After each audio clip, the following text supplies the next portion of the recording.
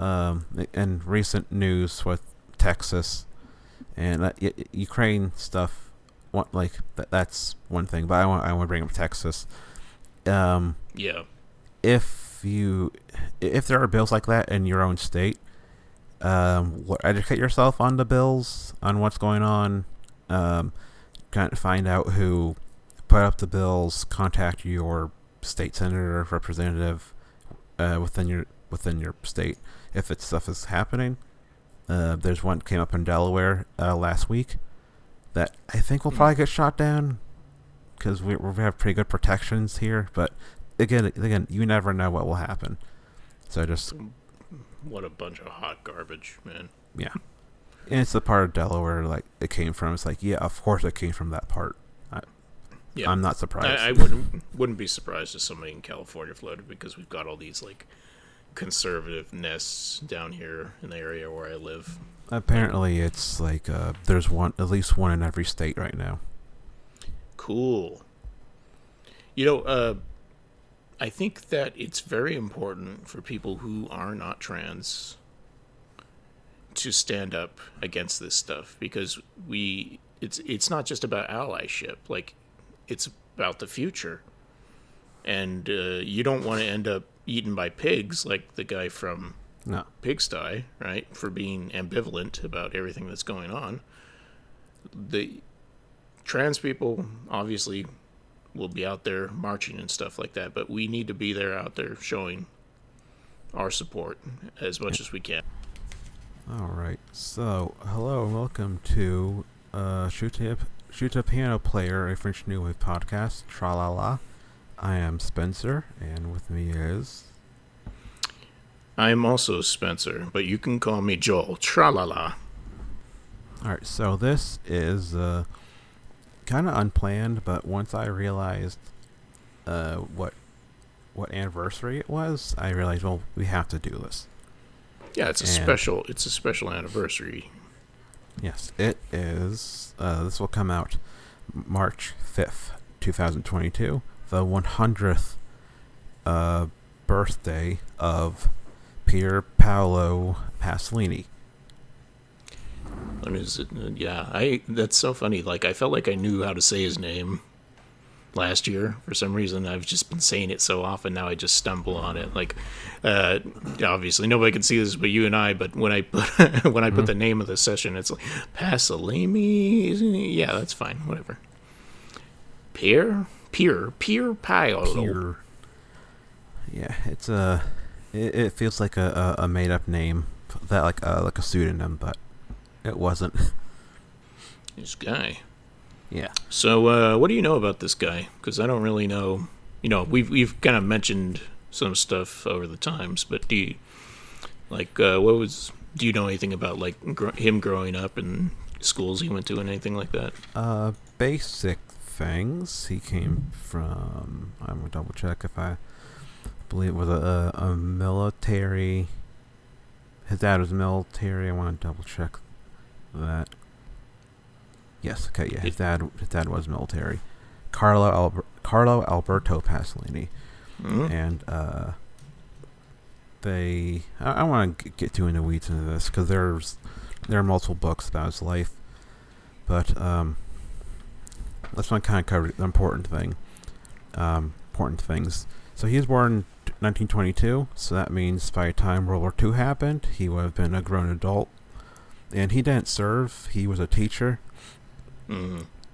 And worked at school. I've had a busy day, so I didn't have time to really organize everything that much. No, don't worry about it. I sprung this on you like you sprung it on me that I need to watch 16 movies. Yeah. And during the war, his younger brother joined the Socialist Party, and the Socialist Party. Anyway, his family, they were leftists, and yes, his brother joined the Socialist Party, the Party of Action, and his brother was killed in an ambush by pro-fascist forces in 1945, and that's one of the things that really hardened his stance on leftism and communism. And the thing that Yeah. really pushed him towards it was because before that he was like a lot of people in Italy, casually fascist. Like, it's just what he grew up with. So So it's like, it's what's happening. So yeah. It's like how in American schools we all come out being at least for the first like fifth until fifth grade we all come out being like, well, of course America's great. That's all I know. I got the Pledge of Allegiance, man, and then your eyes start to open a little bit later. Every country is complicated. exactly. And in 1940, 42, Pasolini, he went to Germany. I can't remember the exact reason. And when he went to Germany and saw like the fascism there, he was like, "Wait a second, maybe this is bad." Hmm. I don't know. Something about these Nazis. Yeah, and that was like that, and his brother being killed by the fascist forces kind of really pushed him into like the the leftist stuff that eventually got him in trouble. And that's around the time he apparently had, I can't remember the phrasing. It said that his first homosexual attraction, Mm. which I guess that would fit because it's Italy. It's very Catholic. It's it's kind of that weird double-edged sort of thing of it's being of super repressed, but also being super religious. Not super repressed, like super out there, because like Italy is like Italian comedy is very body and sexual, and so like like culturally like sex is frowned upon, but it's also acceptable. Do you know what I'm getting at? Yeah, because it's like a large Catholic country, and so everyone knows that things are going around. Like if it's men and women, everyone turns their face in the direction, so they're not seeing it. But yeah, men and men. I mean, it says in the Bible. Yeah, but in the book of that book, Bible also says don't eat shellfish and don't get haircuts. Hold on a second. Sorry. Okay.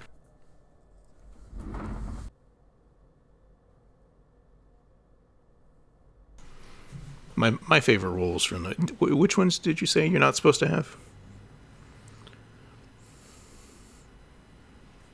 Who are you talking to? I'm talking to you. What am I supposed to have?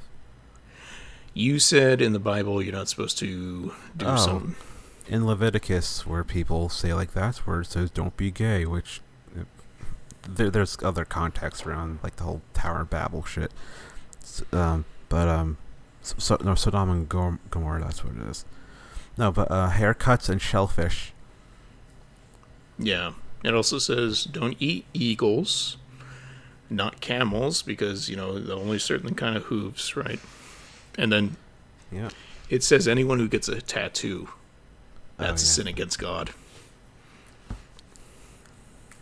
Yeah, well, to go off that tangent, I find like the Jewish mythology aspects of the Bible really interesting when you get into like the creatures and the angels. Like the Old Testament angels are kind of fucking terrifying. Yeah. I And used to have like a recurring dream when I was a Christian that an angel was like blocking me from going somewhere, and it was like a wheel.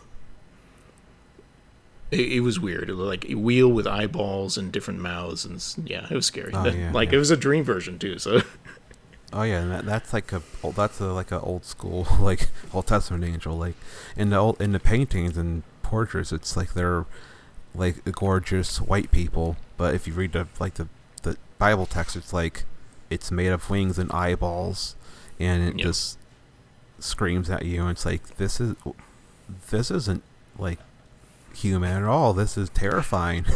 this is not one of the relaxing like angel. Can you send one of those little ones with the bow and arrow, please? Oh God, that's horrible too. Yeah, and like but I think it's Daniel. Like he has a vision of four beasts, and one of the beasts is like a leopard with wings and four heads, and it's like that stuff is just so cool and fascinating. Mm. Yeah, I there's something about that that aspect of the religion. Whatever the Jewish practices, like it feels legitimate in a weird way that sometimes Christianity doesn't. And well, I feel weird saying that, but like I don't know. Just like there are Christians that are hardcore, monks that live in the things and all they do is pray and sing for most of the day. I feel like a larger population of the Jewish people, it's like, yeah, that's it's not unordinary for us to be hardcore into our religion. It's everything for us. I don't know what I'm talking about. We're supposed to be talking about Pasolini here. It's relevant because religion shows up in all his movies, pretty much. What are you talking about? They might be a little bit religious, just a little bit. Mm-hmm. And Well, oh, okay. So a couple things. This year's The Godfather's 50th anniversary, and one of Pasolini's regulars, Franco Cidi, he's in Acatone, and he's the demon in Arabian Nights. He has a bit part as one of the wasteland people, and the Tralala, a pigsty. yeah, that demon was crazy. Yeah, I love the demon. It was like it was so simple, but it was like incredibly effective.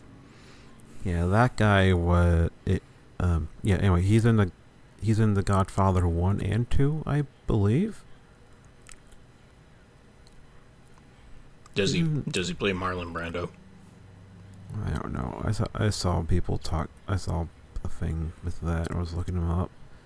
Yeah. Kahlo. He's one of the Sicilian guys, I guess. I don't remember the Sicily part of The Godfather. That's when he like gets married to that other lady, and then they blow her up in the car. Yeah. Spoiler for The Godfather. Yes, and the other main cast member guy I want to bring up, because this ties into Pasolini's life, is Nannito Davoli. He's the guy with the curly hair. Yeah, he was. I noticed him in Arabian Nights, and then right after in Pigsty, I'm like, hey, I know that guy. Yeah, they were lovers, and he and Pasolini, and Pasolini was 26 years older than him. This guy's still alive? Yes, Nannito was still alive. Giovanni is his real name. Nannito is his actor name. Oh, that's interesting. He's in the Pasolini movie with Willem Dafoe. Oh. I didn't realize that was Abel Ferreira. That's crazy. His late era stuff is just like pure art film, pretty much. Yeah. Yeah, and Nannito has a few children. Cause, he is presumably bi. I don't know how he identifies, but he married a woman, has children with the woman, and they are one's named Pier Paolo, after his mentor / lover that he had, and one's named Guido, after Pasolini's brother, who was killed during World War II. I guess it was a big part of his life. Yeah. Yeah. And like, I don't want to like cast judgment, but the age gap thing, like Nannito was like 16 or 17 when they first met, and like according to him, fell in love. Right. You watching these two movies that we watched in preparation, you can see the guy has a type, and yeah, this guy fits right into it. Yeah. Yeah, and again, like, look from perspective now, like, you can't help but think, like, was there like grooming involved? But like, also he was like he was almost legally an adult, well, in American terms. So like, I don't know. Who knows? I don't even know what the age of consent in Italy at that time would have been, anyways. Yeah, that is They true. have different roles. Yeah, and so yeah, It's still it's weird. weird. Yeah, um, but one of the and also throughout Pasolini's career, he really had several novels published, several books of poetry, several plays. He kind of did a little bit of everything. He was editor of a communist magazine until the government or police had to shut them down for being too leftist or probably being too leftist. It's Italy. That's what they did. Yeah. And his first book of poetry he published was 1942, so he was 20 years old, which apparently it was well received. Like the prominent critics at the time liked it. And his first novel was 1955, Ragazzi di Vita, which I kind of curious based off his movies what his novels are like, if they're as I would say if they're as Pasolini. Yes, I would say expressionistic, but I realize I don't know what that word means. Impressionistic, yeah. That's a I mean, if it's like Impressionism, then it's not the object. It's a facsimile of the object in a. That doesn't make any sense. You know what Impressionism is, and if you don't, you should learn, because it's cool to know stuff. Yes. And see you later. And he worked on a Fellini movie, one we will not cover, because I'll be frank about Fellini. I've seen a couple of his movies. I like them, but I'm just kind of like, I don't know. I don't have much to say about this that hasn't been said already. It's Fellini. He's influential, but it's not really for me. Nobody has anyone who's done a classy, quote unquote classy movie podcast has already talked to death about Fellini and his influences and who he influenced and stuff like that. I kind of feel the same way, except he's like he's the ones I've seen are very comfortable. I see the talent. Yeah. Well, I haven't seen anything by Fellini that I was like, fuck this. Yeah, I haven't gotten his head up his ass too much with Fellini yet. But so far, it's like, I like this. It's enjoyable. Like, there are like magical moments here and there, but I don't know. It's like I'm more interested in other people. It's hard not to like a movie with Mastriani. What is that? What his name is? Marcello. Yeah, exactly. Yeah. What was I going to say? Oh yeah. So Pasolini worked on the dialogue for Night at Cabrera. I always forget the name title. It's the one that Sweet Charity, the musical, is an American version of. Charity? Sweet Charity, the Sweet Charity, Bob Fosse musical. It's an American version of a Fellini movie. Okay. Based on Knights of Cabiria. That's it. Knights of Cabiria. Ooh, that's cool. Yeah, which is the reason I've almost watched it several times, but every time, like, I can put off Fellini. It's fine. Yeah, it's not good. All of his stuff. It's like, yep, get it out there again. Produced by Dino De Laurentiis. Yeah, I think it's a shame people only associate him with trash for the most part now, when he kind of did everything. No, yeah, he's responsible for some of the best things and like some of the hidden object things, but everyone's like, "Oh, think of all the stupid horror movies. He was a producer on Orca." Like, okay, he did do good stuff. Orca's fucking depressing. I'm not even gonna. I'm not interested. Yeah, if you're sensitive to like animal sadness, it's just like, man, it's a depressing movie. Is it more sensitive than Free Willy? It's like what Free Willy's wife and like baby were killed by Oh my god. and you get to see the murder and it's like I want to see this, and then he goes on a rampage trying to track down the people who did it.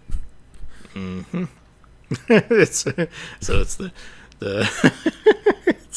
the story of a father seeking revenge. Basically, it's like Death insane. Wish. It's Death Wish but Yep. Orca. Death Wish, Pray for Death with Sho Kashugi. Is that what his name is? Yeah. Something like that. Kasugi? Tale as old as time. Yeah, but it's just so much more upsetting because it's an animal. It's like I don't want this.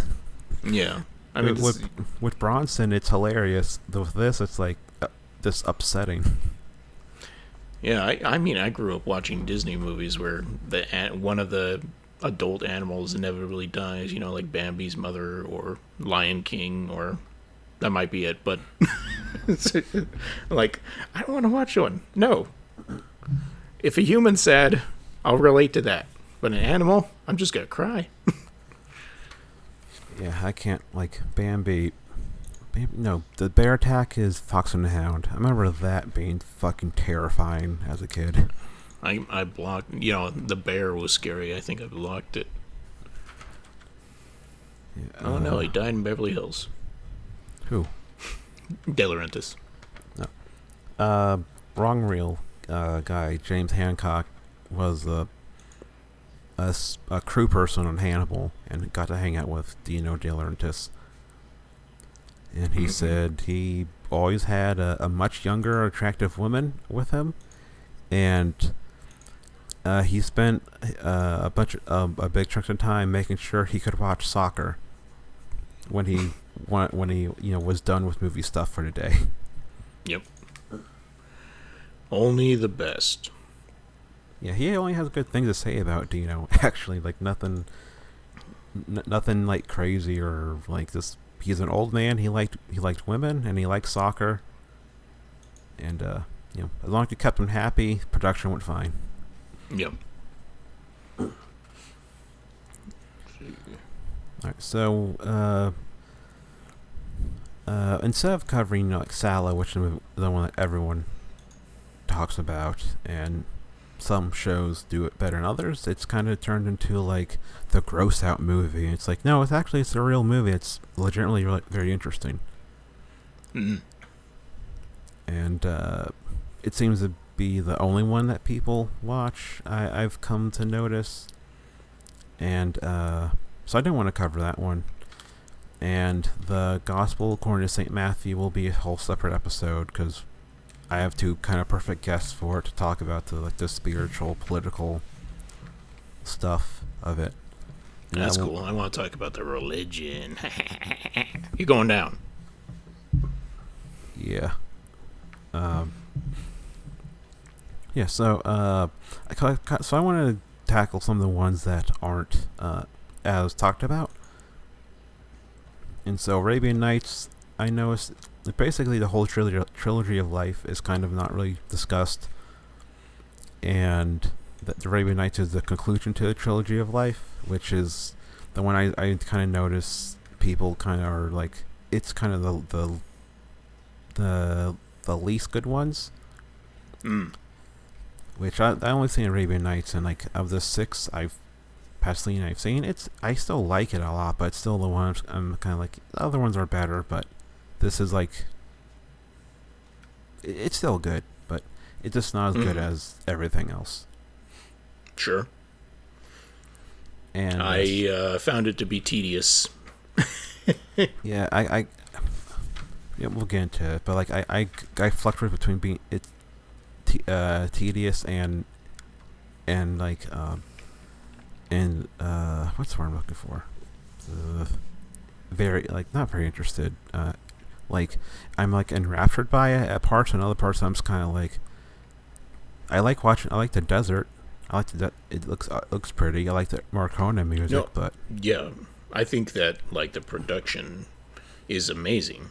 Like all the actors they got and the locations they used and stuff like that. But yeah, I get that. and Pigsty, one that's been on my list is for a while, and well, I'll say it. I might love it as much as Teorama, which is to me Yeah, almost perfect. it's really really good. Like I was, as opposed to Arabian Nights, I was like with it the whole time.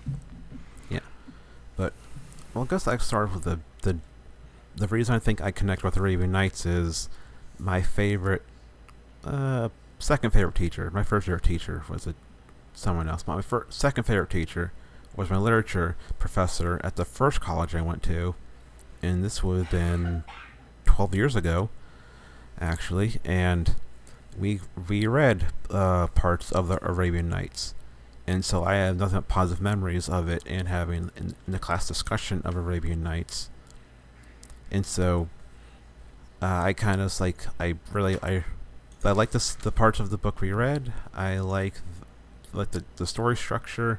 I like the setting and like the mythology of it. Although I don't know if I want to say mythology of it because recently Nadia Korafor, she's a Nigerian American novelist. She uses a lot of like like the mythology stuff she grew up with. I don't should say mythology. A lot of the like the cultural folklore stuff she grew up with that people in Nigeria, where she's from, her family's from, still take seriously. And she corrected someone in a review on Twitter saying like, "This isn't mythology. This is real religion to many people in Nigeria."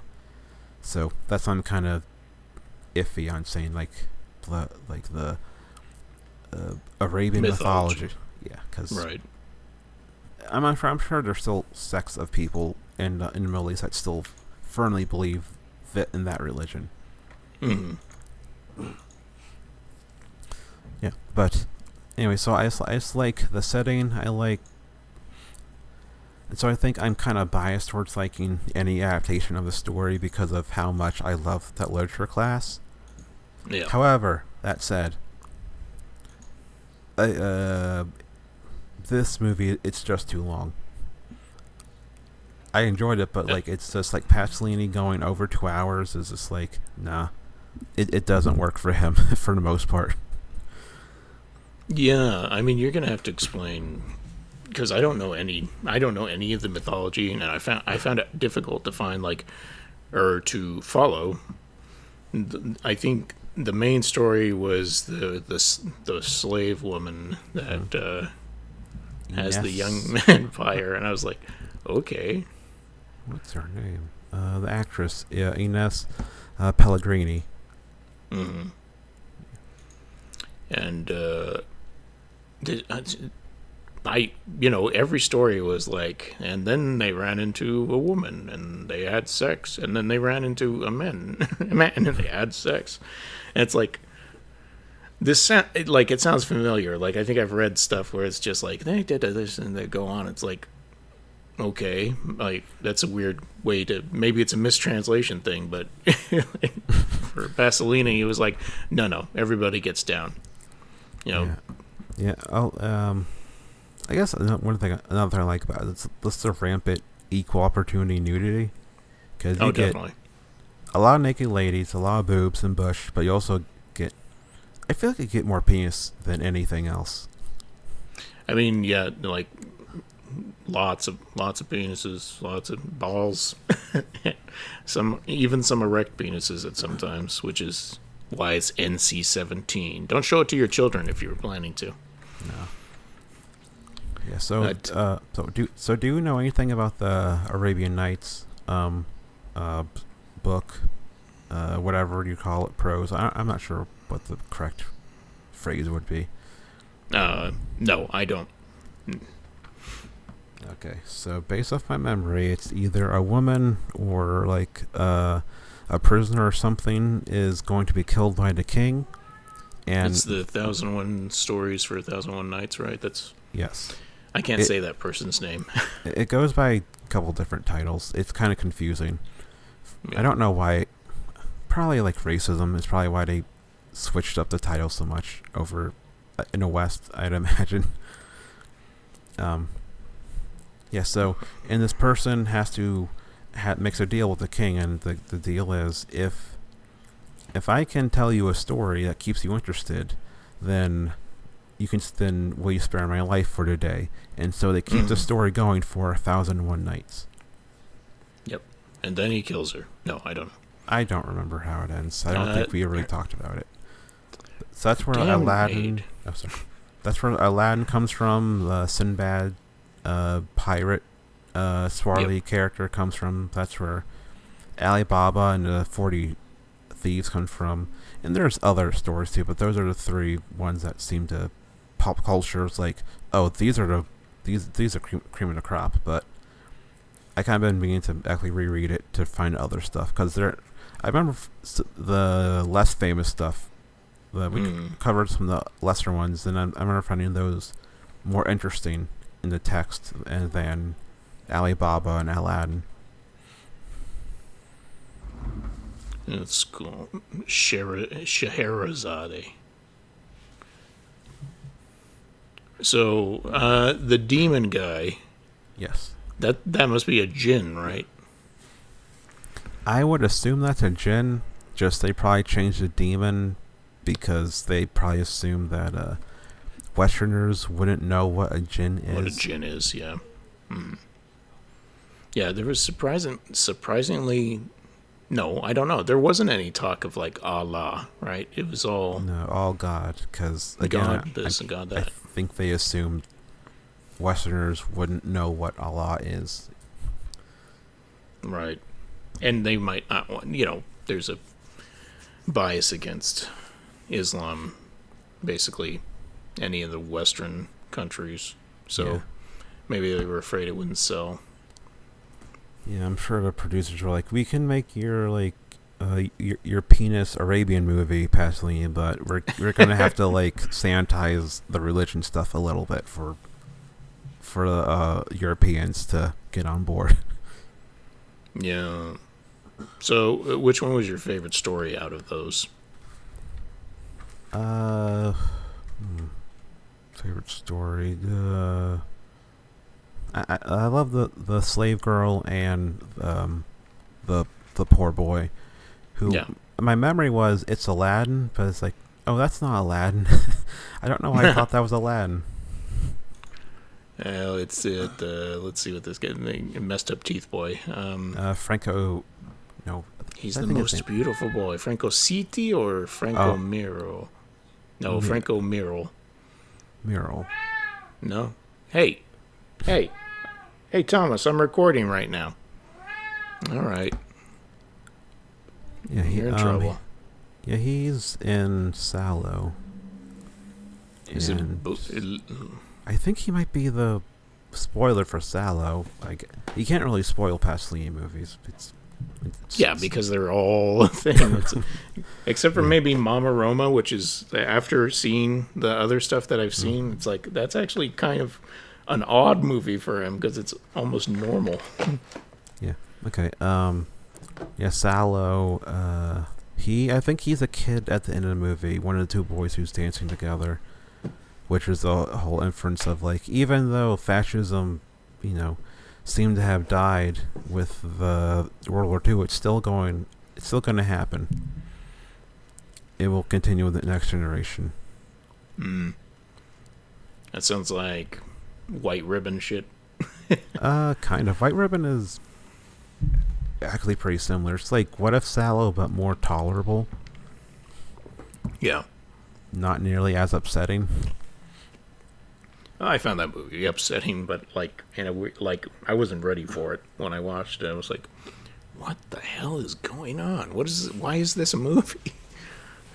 And Yeah, it's now like that I've seen a bunch of stuff, I'm like, actually, that's pretty cool.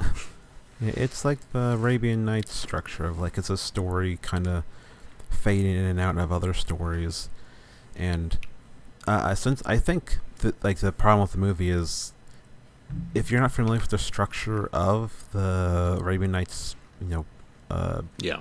thing, it will just be like this is just random nonsense. I don't get it, but it's like I already knew like what the structure was like. Oh yeah, it's this kind of like you weave in and out of stories, and it's just a the whole point is that it's a meandering tale. But like the problem Right. is, I don't think a lot of people now who would watch this movie is really familiar with the A Thousand One Nights outside of Aladdin and the Sinbad movies from like the old, like my dad used to love those movies as a kid. Like I think that's the only thing people would really know about Mm-hmm. the Arabian Nights stories. Sinbad. Yeah. I think my favorite was the whole Aziza one, Mm-hmm. because that was one I could definitely follow. One of the earlier ones where I don't know, like groups of people were just like, "Will you come and join me?" It's like, "Yeah, I will." And like those three dudes, all like, "Will you come and join me?" And for some reason later, they're hanging out and they're all naked. Like, what's going on here? Well, it's And then the all part of a bet to see who's going to fuck the other one. yeah, well, he's trying to find the best the best penis to test it out. That line he gives right before he climbs on top of the sleeping girl was really upsetting to me, which is, if God wills it, it will happen. Like, Yeah, how many people have used that as justification for a whole bunch of shit? Uh, yeah. But then she jumps on him when he's sleeping. right, that makes it okay, right? She was into it. Yeah, I mean, it's a kink for some people, but I forgot, like, this is weird. Like, that's one of the things that, like, kind of took me out. I was like, oh, no, I regret making Joel watch this now once when the guy got the girl first. Yes, you've ruined my innocence. Hey, Yeah. yeah.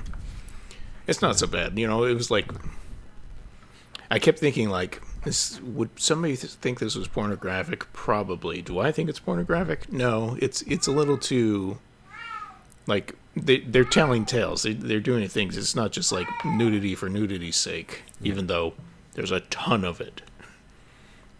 Yeah, it's... Out- Yeah, I mean, it's... Like, I also just... like the whole poetry angle stuff. Like, I've seen North African movies and some Malaysian, well, not Malaysian movies, but like some North African movies I've seen. Like the whole like love poetry thing is like a huge part of their culture and right. the culture of that region, kind of as a whole. And so again, I think that's another thing that might come off as like, I don't understand this, like with the Nito Aziza story, like with the poetry going back and forth. Like to me, it wasn't that off, like that strange to me, because I've seen enough like North Africa, like movies and stuff like where that's kind of a thing, an obsession with Mm-hmm. love and poetry, and I can see that just being like, I don't understand what's happening with this weird poetry going back and forth thing. Yeah, I mean, the structure of the. I feel like I have seen some stuff for this podcast that would remind me of the structure of that story, but it didn't bother me.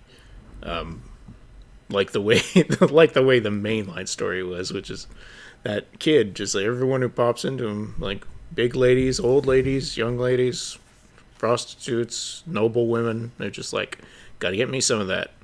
He's like, no, no, but I really. He doesn't protest. He's like, okay, let's have sex, and then afterwards, oh, my love is missing. Oh, Yeah, like it seems to like be both like, I was like pro like monogamy, but it's like very much like my one true love, but also like celebrating sex and showing that like, yeah, people are fallible and like sex is just a human experience. yeah, and I don't think there's no judgment between the two, anyways. It's not like, yeah. Yeah, I was really glad when Ines, what's her character's name, Zumarun,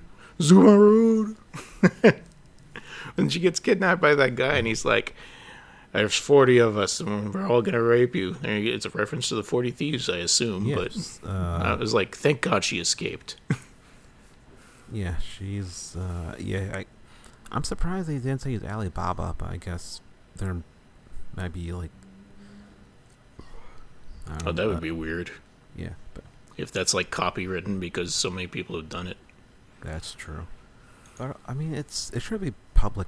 Should be like open to the public because the source material's hundreds of years old. Yeah. But then again, like Disney copyrighted Hakuna Matata, so who knows? Yep. All right. Hakuna Matata. Let's see. I don't know. It still has like the lower class focus stuff, and just I don't know. I like. Overall find it's affable. It's not great, and It's more comedy than it is serious in Yeah. most ways, you know. there still has the kind of a bit of a leftist angle to it. It's not nearly as like a political screed.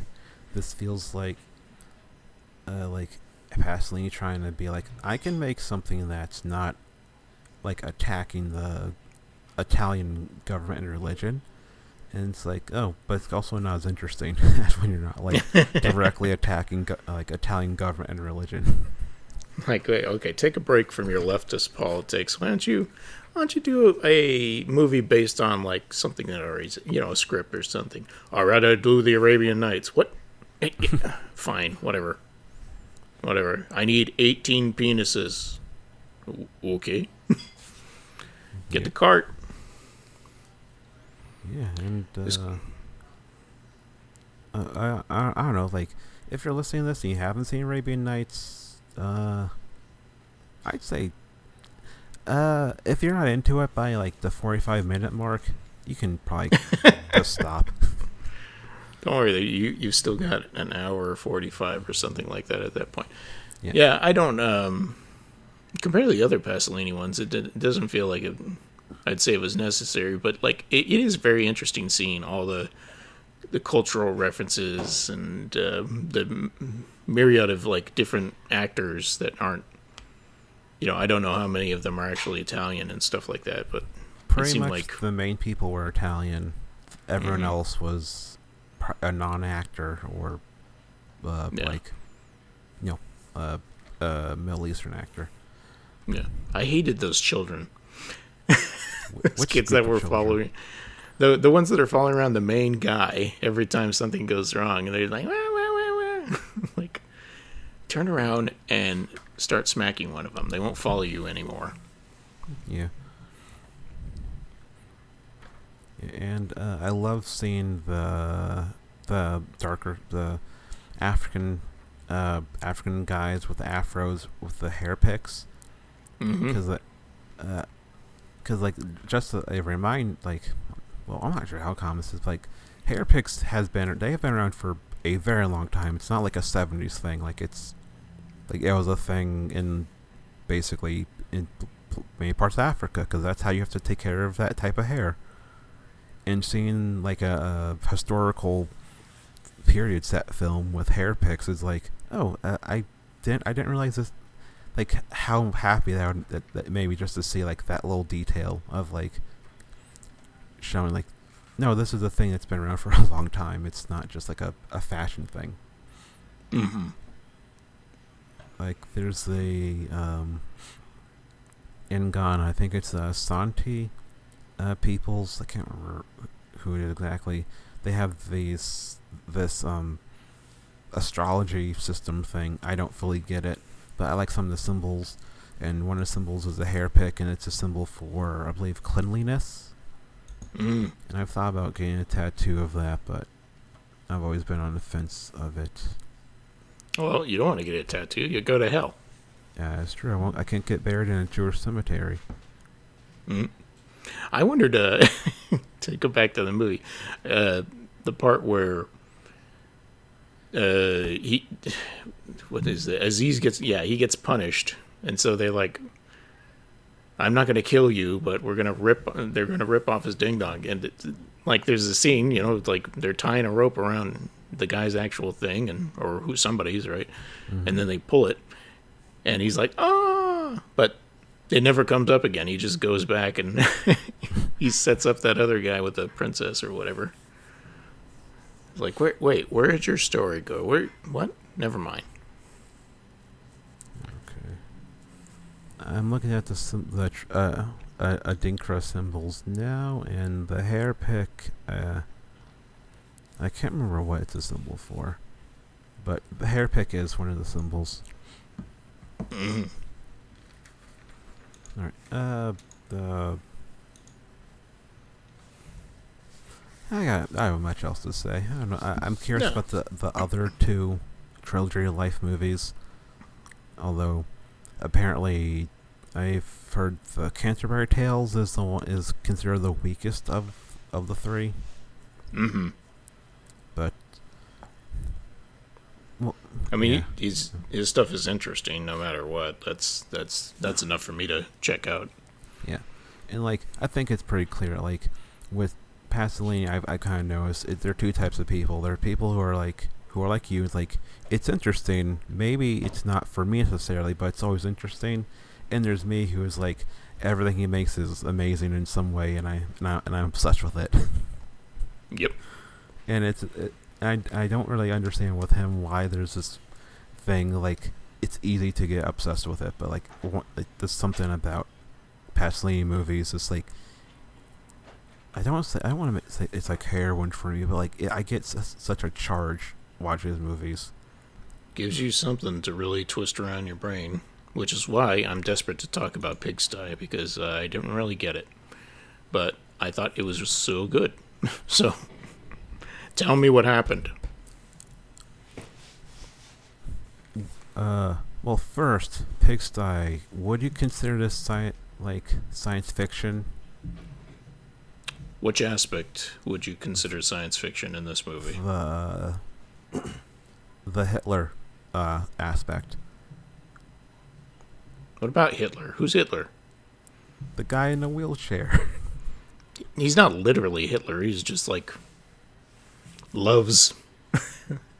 He loved Hitler so much he like looks like him, right? I thought my interpretation was it was Hitler. I'm not sure. Like the guy who was his friend who shows up later has a name that sounds like Hail Hitler. It's like Heights, like or something like that. But yeah, it's on the nose the way he looks like it. But I don't. I think it's just. I saw Yeah. that whole thing as saying that like the fascism has moved into the like economic sector. It hasn't gone away. It just changed its appearance. Literally, yeah. Yeah, literally, like it's very subtle and not subtle, and it's just like about like capitalism and about the religion, and then I don't know, like I don't know. I'm still trying to piece it together. Like I loved it, but however, I don't know. It's capitalism about religion. It's kind of about a whole bunch of things, but it never gives you any easy answers. There's nothing in this is clear. I mean, it's got this weird philosophical thing going on with the son who has no interest in anything. His fiance trying to get information, trying to get him to do something. He's like, no, I'd rather imagine I'm flying a kite. And it's like, what is wrong with this guy? Well, I guess he wants to have sex with pigs, right? That was the twist, I or whatever. think so. Like he stole a pig, you know what happened with it. Like no, I don't. Can somebody just say it? Like maybe that was too much for the censors or whatever. Probably. And I'm sure it's not the important part. Like whether or not he did, it's the way people talk about things. Like, oh, well, if you don't tell anyone, I won't tell anyone. Okay, we agree. Let's start a business together. Mutually assured destruction. Yeah. Which, like, it's that part just felt. Okay, so basically, the structure is you have two stories. You have this post-apocalyptic, kind of like retro future thing, that some of their costumes look kind of almost like the Fallout colors at times, and it's there's no dialogue except for the last 5 minutes, and it's just a phrase. I wrote down the phrase. I killed my father. I killed my father. I ate human flesh, and I quiver with joy. Yes. He refused to kiss the cross, too. Yeah, he refused to give in to religion, which is why he was... And then that guy gets murdered for not giving in to religion. And well, the guy who did give it to religion also got murdered, but... That is true. He was a rapist and a murderer. Like, I didn't take it as post-apocalyptic. I did think it was weird that they had rifles that had to be, like, old-style powder reloaded, and spears. Like, that makes sense, but I thought it was, for some reason, I was like, these are happening simultaneously. I don't know if they're going to meet at some point, and they don't. No, they don't. But it could, this could be our fine young cannibal is following the path of the dad in Teorema, where he's just, like, naked walking to the desert in the end. Yeah, because this was a follow-up to Teorama, and like, it feels like a side sequel, kind of, sort of. Yeah, like he's like, I still have ideas I want to do, but not enough. Oh, I got this other story. Here we go. But it makes it. I mean, the switching between one that is like doing this philosophy and talking about politics without talking about politics is confusing. And then when you get the silent desert, them committing these crimes, it's like, okay, I know what's going on, but I still don't know what's going on. But I mean, it works. Yeah, it's basically. Well, do you have a preference of which parts, which story you like more? I don't think so. I think I liked them. I really liked both of them. Did Sarah watch any of it? No, she did not. Okay. What am I looking for? Why? I don't know. She's into artsy stuff. Maybe she had some, I don't know, philosophical thing. And it's a bit of nihilism, except he doesn't. When he's in the kid is in the coma. He keeps talking about, like, he's neither alive nor dead. He doesn't make decisions. Yeah, I don't know what's driving him. Or not driving him. Yeah, maybe... Wait, 69. Okay, I have an idea. So I think possibly that character might just be... like, a stand-in for, like, the youth student revolt culture. Because the parents disapprove of it, who are the right-wingers, and like he's like this youth who doesn't want to do anything. He's kind of lazy, and the fiance, I guess, she's in Teorama, and she's French or German. Is she your type? Yes, of course. I got the feeling, because she looks a little bit like your favorite actress. Yeah. She was married to Godard at the time, and she kind of looks like Anna Karina. She's kind of like the German Anna Karina, which is like... a little skinnier, and yeah. Yeah. Which, looking at her, like, that kind of tells me Godard probably has a type. Because like he went to like the German version of Anna Karina after they broke up. Of course. I feel like I would follow the same pattern, like with my part. Like, okay, I gotta find another one looks just like, and it's not gonna happen. Yeah. She's in a couple of Godard. She's in Weekend, the Chinese, La Chinese. You want to hear something perverted? Yes. I kind of want to keep watching Godard movies, even though I don't like them. I'm just like, curious. I'm curious too. Weekend is the one everyone says I should see. That who Yeah. I've talked to about it. Okay, and Anna, no, Anne. Oh, they're both named Anne too. Okay, maybe he has a type name things for names too. She was in the Bresson movie with the donkey. That's Oh, Ahazard Balthazar? yes.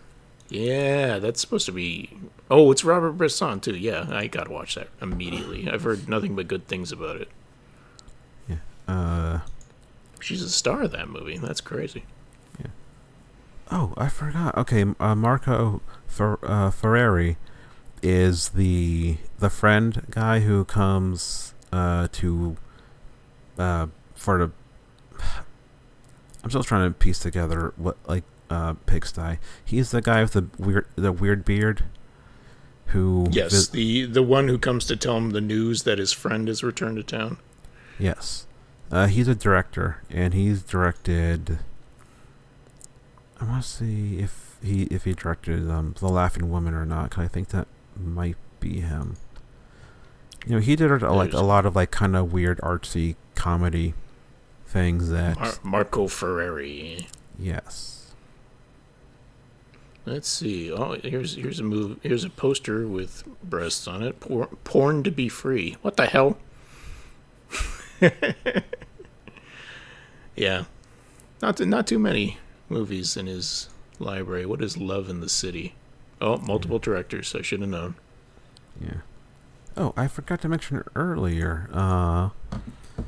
Pasolini is part of that anthology film that I've been meaning to actually track down for a while. I have to find a title. Rogo Paggi. Yes, I know what you're talking. Rossellini, Godard, Pasolini, Gregoretti. And the Pasolini segment has Orson Welles as playing a director who's making a movie about the death of Jesus.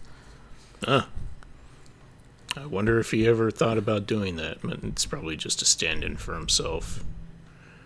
Probably. I mean, Welles just did anything for money at that point in his career, which is why he did so much. He did a lot of cool stuff, odd stuff at this point in his career. You mean Orson Welles? Yes, Orson Welles. Yeah. Yeah, I like the middle part of his career.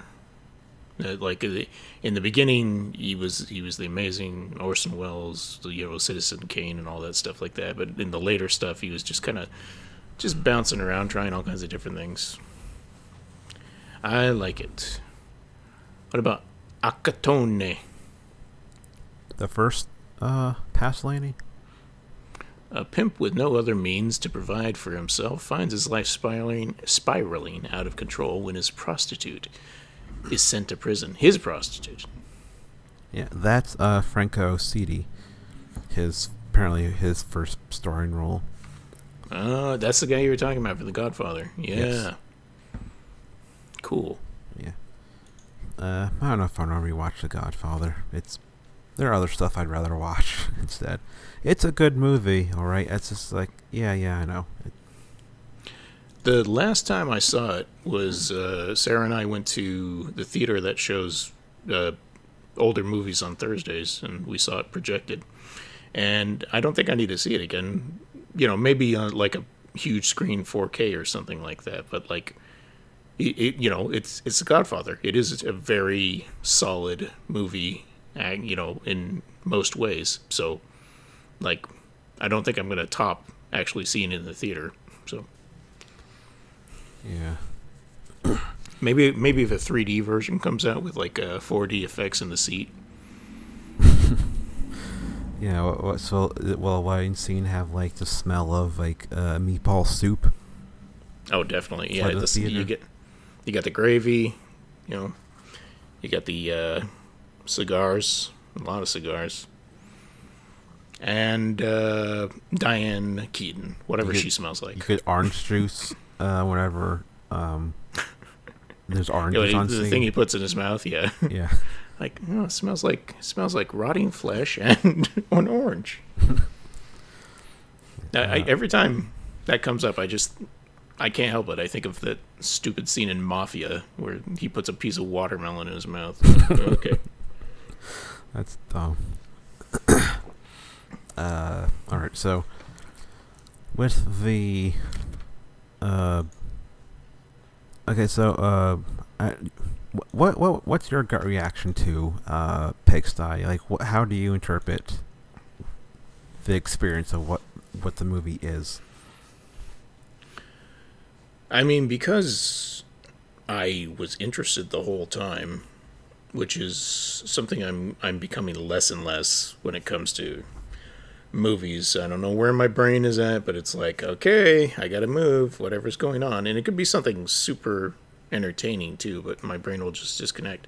But this, I kept coming back. Like, the conversations were interesting. The whatever these people are talking about, Hitler father. And I really like the scene where after the guy is in a coma, his fiance and the mother are talking about who he is, and they both have a completely different idea of who he is.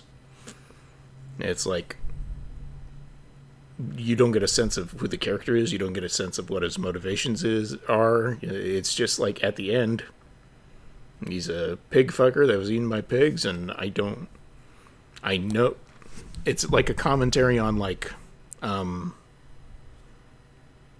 what's it called when you don't act, when you don't Pacifism? not pacifism, because that's like a choice. I'm telling you, like true. ambivalence or whatever. That's as good as term as I like. I'm not choosing sides. I just live every day. Okay, yeah. Pacifism is an active choice. Right. It's like don't sit on the center. Like, I don't know what you guys are doing. Maybe you're a pig fucker. Who knows? Yeah, this is, and like I interpret like the whole pig angle as, well, first off, pig like standing for Jews during World War II. Like, that's a common thing. It's even in Salon Kitty, the Tinto Brass movie, which I think it would be an interesting thing to cover. Just I have an outprint Blu-ray. I don't know if it's still fairly cheap, but there's What's it called? Salon Kitty. It's what Caligula was supposed to be. Because when you watch that, you're like, oh, this is clearly like coherent and not just like porn scenes added in for no reason. Oh, of course. Yeah, and there's there's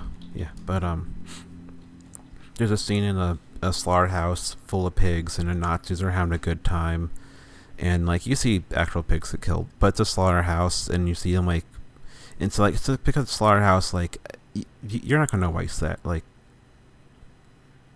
At least I'd assume you're not going to waste it. Like, that doesn't bother as much. Like, we talked about the Jodorowsky earlier, and his animal stuff is like, you're not going to eat that afterwards, so why are you doing this? But yeah.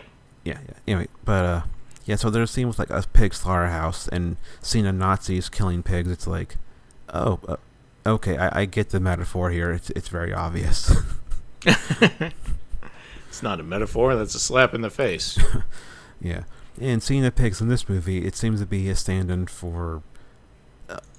I saw it as like as Jews and as a stand-in for like the common people, because the Nazis, like I said earlier, I think it's just the Nazis moved on to changed their appearance. They morphed into something new. And so like they're like in that I see as a son just like kind of blindly doing what his father is doing. Just stand by, Or maybe I'm full of shit. I don't know. They're still rolling things, but now it's business, and now it's under the guise of altruism for the people around them. It's like, yep. Yeah. And like something I was thinking about with Pasolini today is like to me his movies there's always like really funny moments, and to me it always strikes me as like you could easily say like, oh, these movies are pretentious and this art for art's sake. But like I see his movies as he understood how people would react to like his movies, and so there's like intentionally silly, ridiculous things thrown in. And like with like the in Pigsty, you have the tra la la scene, which it might be a reference to something, or it might just be like a silly, ridiculous thing where, but it's like it's knowingly, to me it comes off as like it's knowingly like an art film, but it's also like, yeah, but also like there's some like lighthearted, silly things. Like it's not just like I'm a serious artist. Like there's stuff to break up like the idea discussion. Yeah. I I feel like the tra-la-la thing was a commentary on the kind of conversations when they were having, because it's like, you're talking about politics and stuff like that. I just don't care. Tra-la-la. You might as well be making up a fun rhyme or something. Tra-la-la. The tra-la-la I know most is from Labyrinth, which is I'm like, why? I can't. Like, did David Bowie see this movie? Probably, or yeah. is it just something that they said? Like, I'm do pretty people sure actually say that? This feel like something David Bowie would be into. Yeah, definitely. He's in an Oshima movie, the World War II one, Merry Christmas, Mr. Lawrence. Yeah. And there's a clip of him on a Japanese talk show talking to Oshima about like, I think it was, yeah, talking to Oshima about like, I love your movies. I like, he named like a couple of them. Like he was a culture guy. Like if he was into something, he would make a point to track it down. And know, this, I feel like he would have been into like Teorama and other stuff like this. Probably. Yeah. What am I looking up? I just realized I can't remember what I was going to look up now. Oh man, Salon Kitty from Blue Underground. Is that the one you have? Yeah. Yeah, it's $80. Oh. Okay. Well, it's a rare one. Yeah, there was one, at least, likely two, I guess I can think of that can probably. Here I found another edition that is from 2010, saying also Blue Underground. That one's cheaper. All right, yeah, that's been a maybe for me of if I'm going to talk about it or not. What am I looking for? Oh, the VHS tape is on sale for $60. Oh, that's pretty good. That's kind of cool. If I can be movie nerd for a second. Let's see. It was something about like the Hitler stuff. Another like kind of like taking the piss out of itself moment to me was Hitler playing the harp, which for some reason just made me laugh, and I'm not really sure why it made me laugh. It just. Oh yeah, no, yeah, him like basically adding the music to the scene as this guy is revealing that his old school chum is back under a fake name because he committed all kinds of crimes. He also got plastic surgery, and he's like like that was fun. It's a funny movie. Yeah. The only thing I didn't, I'm not into is any rape scenes, and at the other side, the desert, for some reason, like, he gets people to join him, although we don't see that happen, and it's like, it just, like I said before, it's an escalating thing. First he kills a guy, and then takes like his armor and stuff like that, or he finds the armor, right? And that was a cool scene where the basically like chasing that guy out into the desert and eventually finishing him off. Yeah. But then cart full of women. I don't know what was going on there, and he's got that buddy that is just like, hey, it's time for my dingus. Yeah. Yeah, the demon from Franco Setti is the rapist.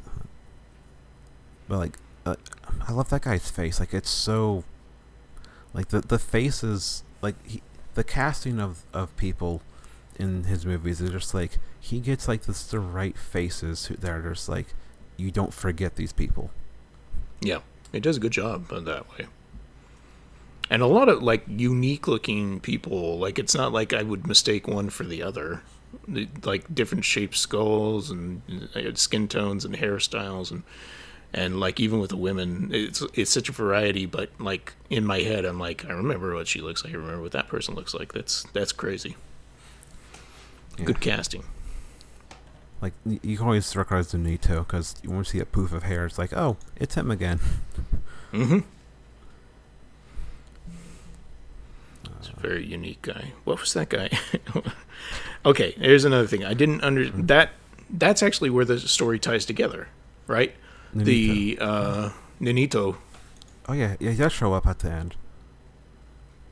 because he's like a servant for their family, and there's one time where he like says hi to the dude who's in a coma. That's Pierre Clemente. Yeah. And then I'm pretty sure he witnesses the person whose wife, like, they just randomly behead her. Yeah. And he runs and tells the authorities. And he's, like, there being like, what?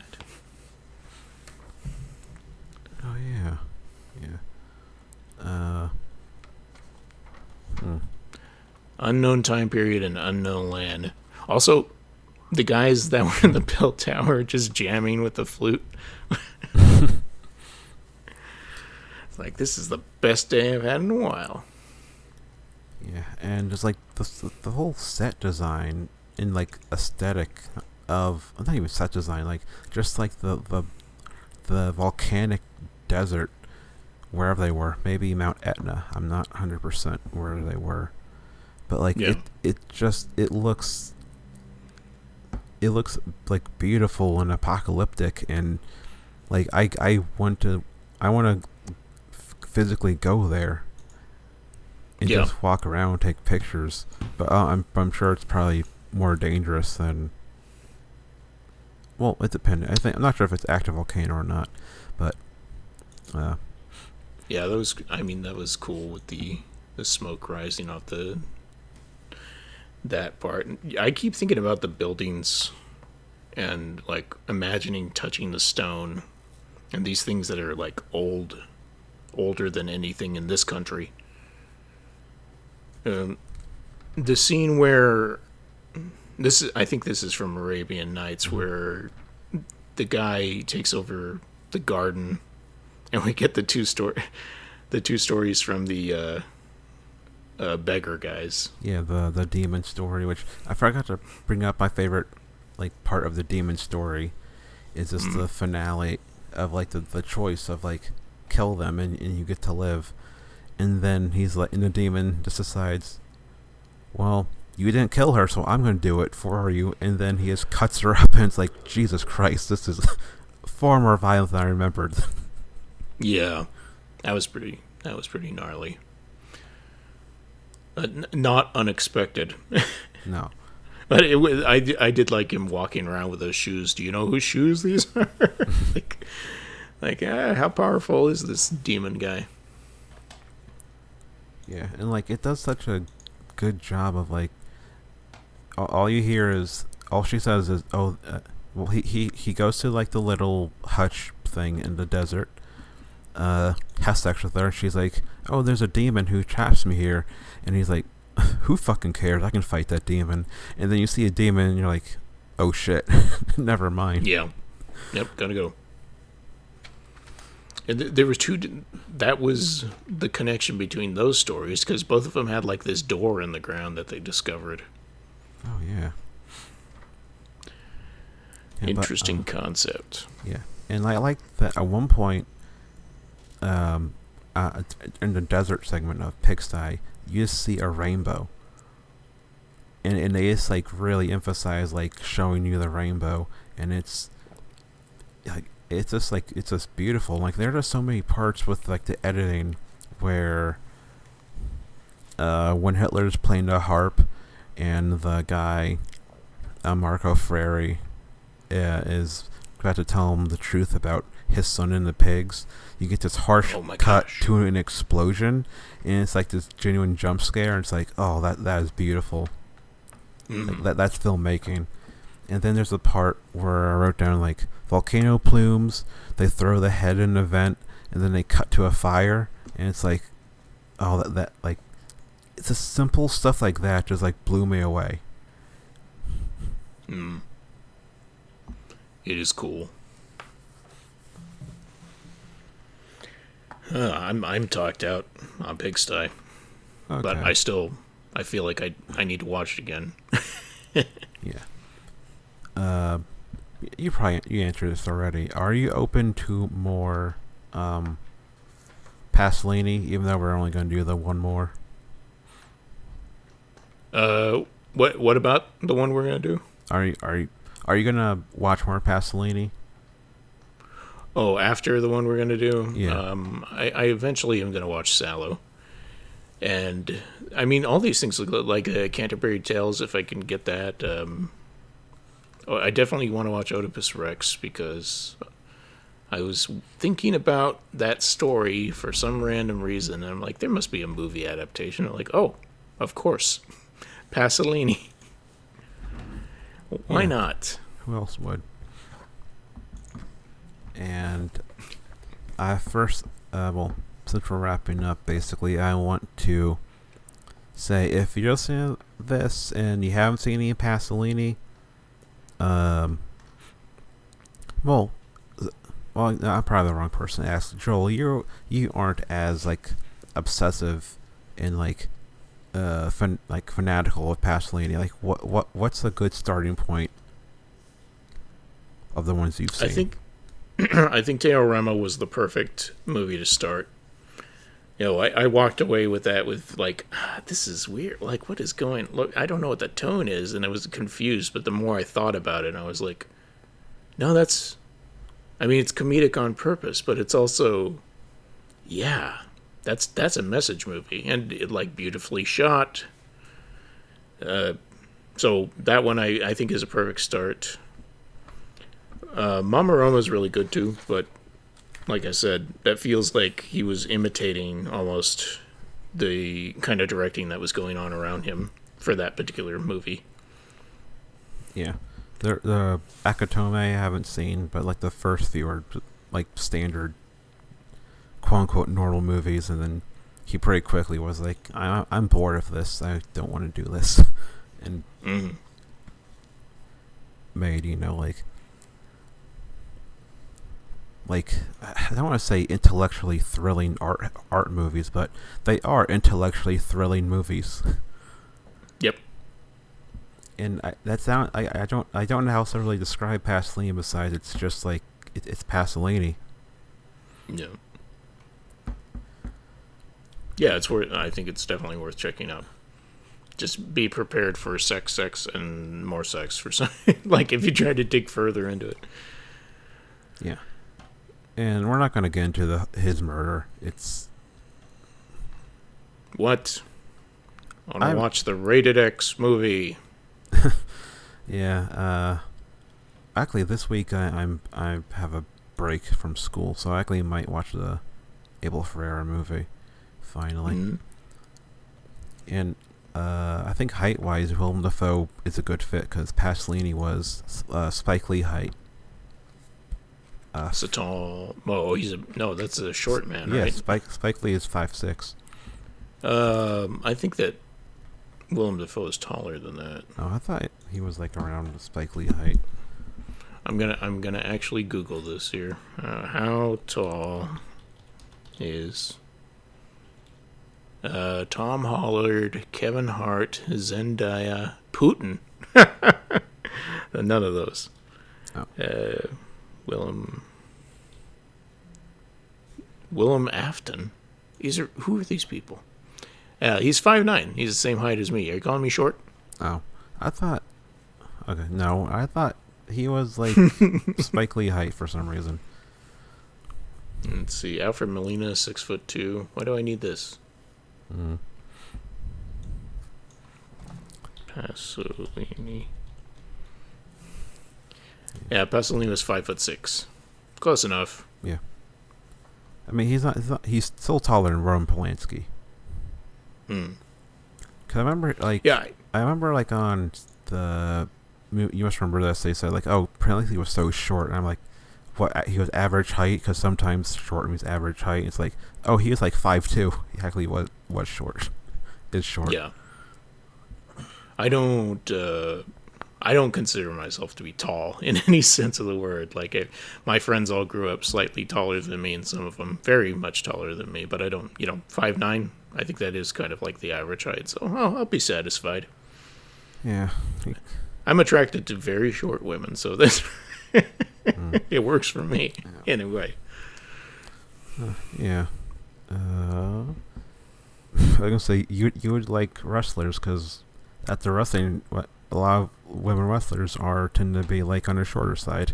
I've noticed, at least when I went to the wrestling show, most of them were like around like 5 foot to 5'2".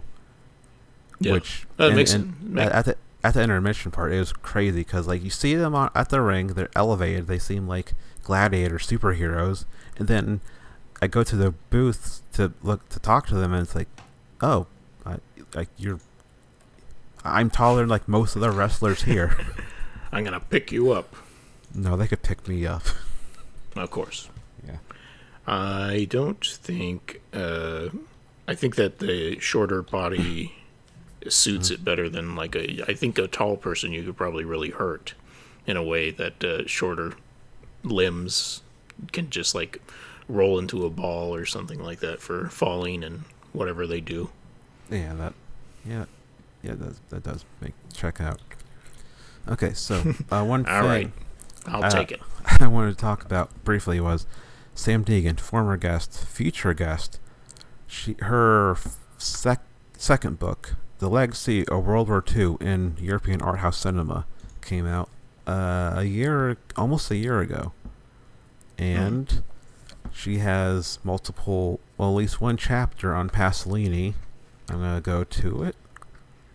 I pre-ordered the book once it was available. Pre-order. Chapter 7, Pasolini, Salo, and Nazi exploitation. And this whole chapter is just about those two things. And there's a chapter on the Czech World War II movies, and basically the criteria for the book is as long no dad movies.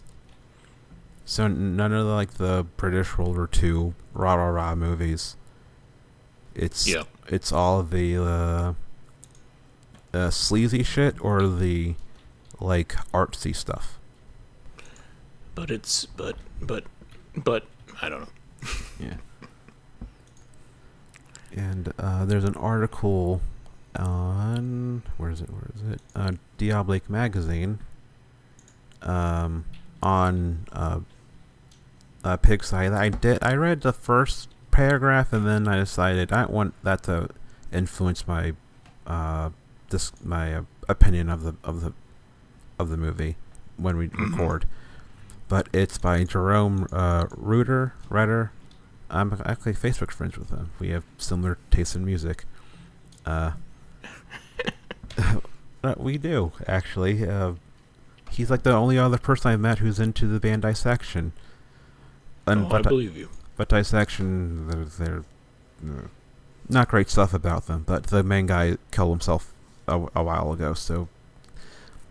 God, I'm stepping in the weeds. He committed a hate crime in the 90s, and went to prison for it, and then he kind of couldn't... That fucked up his music career, and then other stuff happened, and he killed himself. No. Yeah, but he still committed like a double hate crime against an African gay man. Yeah, there's a lot of stuff with that band that's not great. Mm-hmm. It's black metal. Yeah, you can expect that from it. Anyway, Jerome wrote a piece called "Reflections of an Artist: Consumerism, Complacency, and Catholicism" in Pasolini's uh, Pigsty. I have to read that. Sorry, coffee. Oh. Yeah. Was complacency is the word? Send me the link for that. Okay. Was complacency the word you're trying to think of? Complacency. Yep. That is the word I was looking for. Okay. Are you gonna die? Probably. Okay, I'm fine. All right. And Am I gonna die? We're all gonna die. Come on. that's true. You just meant right now. Yeah, and the thing, one of the things with like Arabian Nights, I found is like no one has written about it, or the trilogy of life, kind of as a whole. They kind of focus on Pasolini's negative view of humanity stuff, Yep. which I don't know. Maybe the trilogy of life is the weakest stuff, but hasn't and Pixie there wasn't that I couldn't find a whole lot of writing on either. It's pretty much Sallow and Teorama are the major things. I mean, how available is Pigsty? Uh, Let's see. Pigsty. I'm looking at Blu-ray.com to see. there has to be like at least a foreign release of it. Maybe like, how did you get it? Okay, let's see. Release. Yeah, nothing. Okay. Nothing recent or anything DVD wise. Yeah, and there's a couple of them that are kind of hard to find. In the short films, I don't know who has the rights to that stuff, because he didn't die. He wasn't married or had children when he died. So who knows? The rights issues with some of the other things. But Probably just some guy. Yeah, or maybe Anito has the rights, because Anito's still alive. Could be. Yeah, okay, so Eureka Entertainment is the person who, or the people that released a version. It didn't come to the US until 2010. But it must be something that was sold out and never released again or something. Because, like I said, there's no sign of it on Blu-ray.com, and they usually have a pretty good record of like media releases. Okay. Yeah. The Trilogy of Life has a Criterion Blu-ray that I've been on the fence about getting for a while. That maybe I might actually get it, in the next sale, possibly. And you can find some of them on YouTube. With subtitles sometimes, not always. That's kind of the annoying thing. Yep.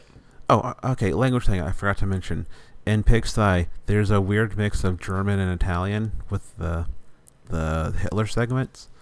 Yeah. And it was kind of throwing me off, because I know a little bit of German. I can follow very basic German, but they'd be speaking Italian, which is Romance language, so some of it I can follow, and then they suddenly switch to German for a bit. It's like, what's happening? This is like This is confusing, like the language part of my brain, in a way that nothing has in a very long time. It's a test. You got to be this intelligent to get this movie, which means I failed. Yeah, I failed too, but there's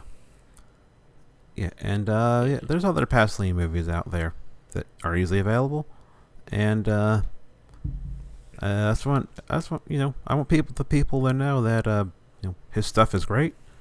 It's not inaccessible, like a weird foreign art film shtick. Like it's very cold and distant, but there's it's funny and engaging, and will just make you think about politics and religion and life in ways you probably didn't consider, or maybe did consider. But if you're on the fence with it, just Teorama. If that's not your jam, maybe don't go any further. Mm-hmm. And we're gonna skip the recommendations at the end of this thing. So, Oh no, I'd like to recommend another movie where somebody has sex with a pig. It's called. No, I'm just kidding. I don't have one. I'll tell you what it naturally made me think of, which mhm. is Hannibal with the whole pig thing, and I mean the TV show, which is still my favorite TV show Huh? that I've seen. It uses pigs excellent, and of course, the movie with what is that actress's name? I always forget. Mhm. The one that took over for Jodie Foster in Hannibal. Oh, the redhead. Yes. Wow. Um, Boogie Nights. I can't remember her name now. That's what her name is, Boogie Nights. I'm looking it up. I feel really bad. There are just some people's names that do not stick into my Oh, brain, like Julianne Moore. Julianne Moore. Thank you very much. Yeah, maybe it's like I have a blindness for the Boogie Nights because another actor whose name I never remember is uh, Thomas Jane. Don Cheadle. For some reason, Hmm. it like just slips out of my brain. I'm like, War Machine. I know it starts with a D. Yeah. Anyway, Yeah, and also a triple feature of Pigsty that I thought would be really fascinating and would work. Texas Chainsaw Massacre original and Hyenas, the Mabete movie, which are all kind of have like desert, open spaces, wasteland type spaces. Not that Senegal's a wasteland, has a desert, but it's like a big, empty space. It's very they're all leftist. They all have shocking violence. Hyenas has at the end, but yeah, that sounds like a movie that I will look at. Do any animals get mutilated? in Hyenas, Yes. no. That was one that you guys covered that I was not on the episode for. You were on it. Just you ordered a disc or something that didn't work, That's right. and there's a Blu-ray out now through Kino that I ordered, even though I already have the DVD from some other company of that movie. No, I think it's important to support those African films, anyways, Yeah. because there's so little of them. Well, so little that make it out of Africa. Most of them just never leave the continent. They have Yeah, their that's own I'm sorry. their own Oscars. In most of those movies, just never leave the continent. Period. Mm-hmm. Probably torrenting. I can find them, but I can't torrent. That's sin. Yeah, Government will crack down on you. unless Criterion and Kino want to double down. Kino's been pretty good with it, but if the Blu-ray people run out of like culty horror movies, they can probably go through many African countries and find a whole bunch of stuff. Mm-hmm. I doubt they will anytime soon, but they might. Yeah. Anyway, so this this will be the first episode in a while, and then there might be. I want to record a couple more after this before we get to regular releasing. So the first episode coming out after this will probably be Breathless Remake. That's what I'm shooting for. Get ready for that. In fact, go to Tubi and watch it. I think Yeah. it's on Tubi, right? Yes, Tubi. And I know you might be shocked by our opinion of it. Yeah, it depends. Like, if you don't see it, you'll definitely be shocked by what the hell we're talking about because it's got a stink reputation. Not to give it away, but watch it. That's what I say. Yeah. Speaking of penis, Richard Gere's penis. Oh yeah, definitely. And I think that he teases that in some other movies, but this time it's just, hey, check it out. yeah. And the lead from Zulawski's The Public Woman uh, Valerie's. I forgot her name. She's a French woman in it. That's like the only big movie I know her from is the Zulawski movie. Mm. So yeah, that and I don't know, other stuff will be out by then. Are you going to be on any other shows or anything? No, I never. I don't. I'm shy. I'm shy. Somebody has to like ask me or something like that. Which is terrible. That's not the way to get on other shows. But I've got the. I forgot the name of our podcast. The Arbitrary Indiscriminate Movie Podcast. Sorry, I do remember the name. Spencer and I do that. And someone else. Wow. I just got some really good spam. Oh. That says your premium membership for Men for Sex Now has been... Yeah, I'm going to put that in the junk folder. Yeah. You forgot the most important person on the other show. Yes, we always leave a microphone open for the Lord. Oh, you mean for... What's the Jewish thing? Is it Ezekiel they leave a chair open for? No, it's for... I don't think it's Isaiah. Maybe? I can't remember. No, it's not Isaiah either. I'm drawing a blank. Leave a chair open for the other prophet that is really big from the Old Testament. Anyway, that's that Arbitrary Indiscriminate Movie Podcast with me, Spencer, and Plastic Werewolf, aka Melanie. Talk about movies that are basically randomly picked. There's some aspects that we have some direction in, but most of the time it's just random crap. So the series that'll be going on when this gets released, it's just after the David Spade series.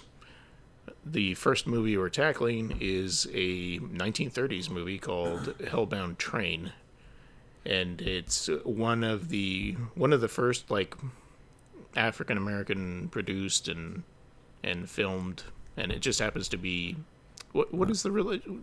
Do you remember the religious domination? Domination. Something evangelical. I can't remember which. Either way, it's all about the different ways you're going to go to hell, and it just like it's better than Arabian Nights. It feels long. Yeah, it's better than Benchwarmers. Oh my god. That's Benchwarmers isn't the worst movie I've ever seen, because I've watched movies that made me angry. Like, you just wasted my fucking life. But Benchwarmers is... That's the worst movie I've seen in quite some time. Yeah. No, Hellbound Train is much better than that, in my opinion. It's better than... anyways, that's on Criterion. And I'm going to tell the next one here, even though I haven't done a podcast because I don't know when this is coming out. But the movie after that, and this is how you know it's random, is a 1953 movie, I want to say, called Money from Home, starring Jerry Lewis and Dean Martin. And I don't think any of us have any experience with that particular comedy, and you can't see the quotation marks, duo, but... we just kind of like have fun talking about it and going off on many tangents. It's not serious like this podcast, which is only for serious people. Yeah, and I watched the movie already. I don't know. You did? Yeah, it's pretty good. Oh, really? Don't set my expectations. It's not. Is it better than Benchwarmers? Yeah, it's funnier than Benchwarmers. Okay, perfectly normal. Yeah. Just a hardcore sex scene in the middle of this Dean Martin. Yeah. Jerry Lewis comedy. No, don't set your expectations for that. But Arbitrary Indiscriminate Movie Podcast is available on all the usual places. And we have a Patreon for that. For $1, you can hear the special episodes we record where we actually pick the movies 4 at a time for the series. And coming soon to that, we're going to be doing a little reality TV talk because I think I find it fascinating. Spencer is already on the train, and see, Yes. I don't know how deep Mel is, but I think we're going to have a lot of fun talking about that. Yeah, we're gonna record that one relatively soon. Hopefully as of this recording. Yeah. Yeah, and Anyways, I'll be on Movies from Hell. Well, I'm gonna record one next week on nice. Wakamatsu. He made some Pinku films, and I'm looking for the exact message of how Bradley described it. I think it said like it's lots of sex, politics, and ropes, or something like that. Sex, politics, and ropes. Yeah, it's okay. It's like kind of like where's another thing? It's nihilistic, political, sexual. It's the Pinku films. They're like I'll get into it there. Some people call it. Some people say it's porno, but it's like it's not like it's not jerkable, to quote John Waters. So I don't really see them as pornography like that. It's violent softcore, which is not in my opinion not a sexy thing, right? It's such a weird subgenre / movement. It really depends, but the ones I've seen haven't really been like sexy. They've always been like more interesting. John Waters, that's awesome. That's how you describe Russ Meyer. It's like it's not jerkable, so it's not porn. Which I agree with his definition. He's a pervert. He would know. Mm-hmm. But he won't be interested in Russ Meyer movies sexually to begin with, though. Mm-hmm. Anyway, so yeah, Movies from Hell, Wakamatsu. He produced the OSHA movie, the sex one, with the unsimulated sex between the two lead actors. Mm. They have multiple scenes. There's a bunch of scenes of them fucking, and there's a scene of the guy putting an egg inside her. Oh, okay. So like Gwyneth Paltrow, kind of. like a jade egg. Oh no, like a hard-boiled egg, I think. Oh, okay. Oh, like okay. So he like was gonna fill it with confetti. It comes out of her bar. Thank you, Spencer. So I'll record that, and that's only stuff coming up now. Actually, yeah. So that's it, and I still have egg trauma from Tampopo, so I don't. Oh no, you see the egg get inserted. No cutaways, and it's actually the actress, and it's like, huh? I never thought I'd see this in a sequel to Death Laid an Egg. Yeah. Surprised. I don't know. Shut it down. We will be back in the future at some point. Coming soon to your ears. Ready to stop? Yeah. Okay. The show can be found on Twitter at PianoPlayerPod. Our email is still highandlowpod@gmail.com. You can find the show on Spotify, Podbean, and various other places where you can find podcasts. Our intro music is by Vivian Fopp, and our cover art is by Sarah Roberts. You can find her art, sarahkathleenroberts.com, and thank you for listening.